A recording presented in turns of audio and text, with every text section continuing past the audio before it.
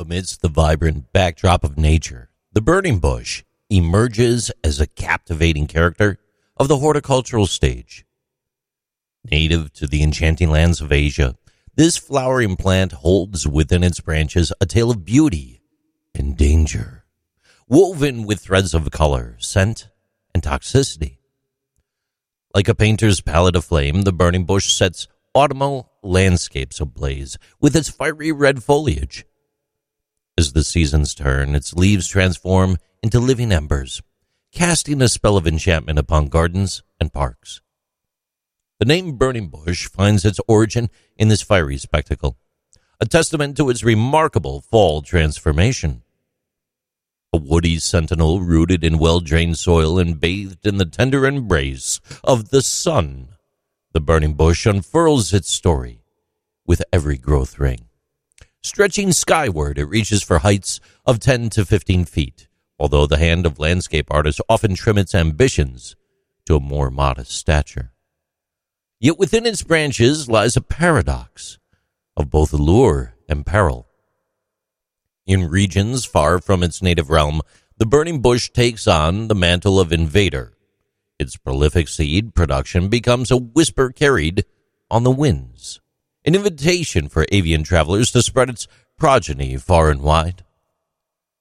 What was once a picturesque addition to a garden can rapidly morph into a voracious interloper, invading forests with dense thickets and cast a shadow over native flora. The tale of the burning bush transcends its physical presence, delving into the realm of danger as well. A whispered warning lingers beneath its leaves, for this charismatic plant carries within it the potential for harm. Known by various names, wahoo, summer cypress, strawberry bush, and spindle tree, its exterior is toxic at its core. It's a sinister secret that lies within, where alkaloids lurk, capable of casting an upset stomach upon unsuspecting canines. The narrative deepens as clinical signs of its venomous touch unfold: vomiting, diarrhea, abdominal pain, and weakness.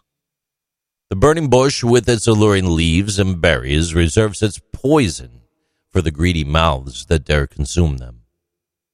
Yet it's not merely ingestion that bears caution, for the burning bush wields a double-edged sword.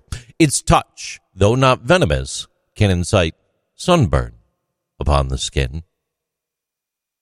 It's a strange dance of harm and protection. The tale takes an even darker twist as it delves into cardiac glycosides, adding an ominous note to the symphony.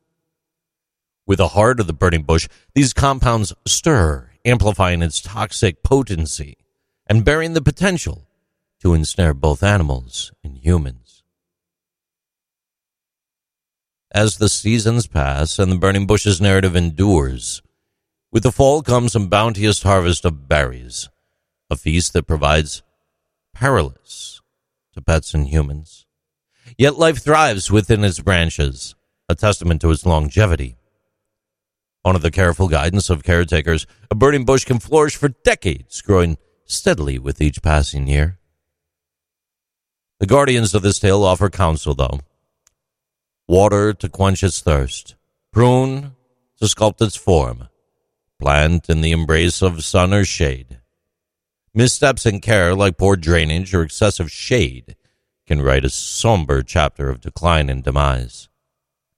Yet a glimmer of hope resides within its story.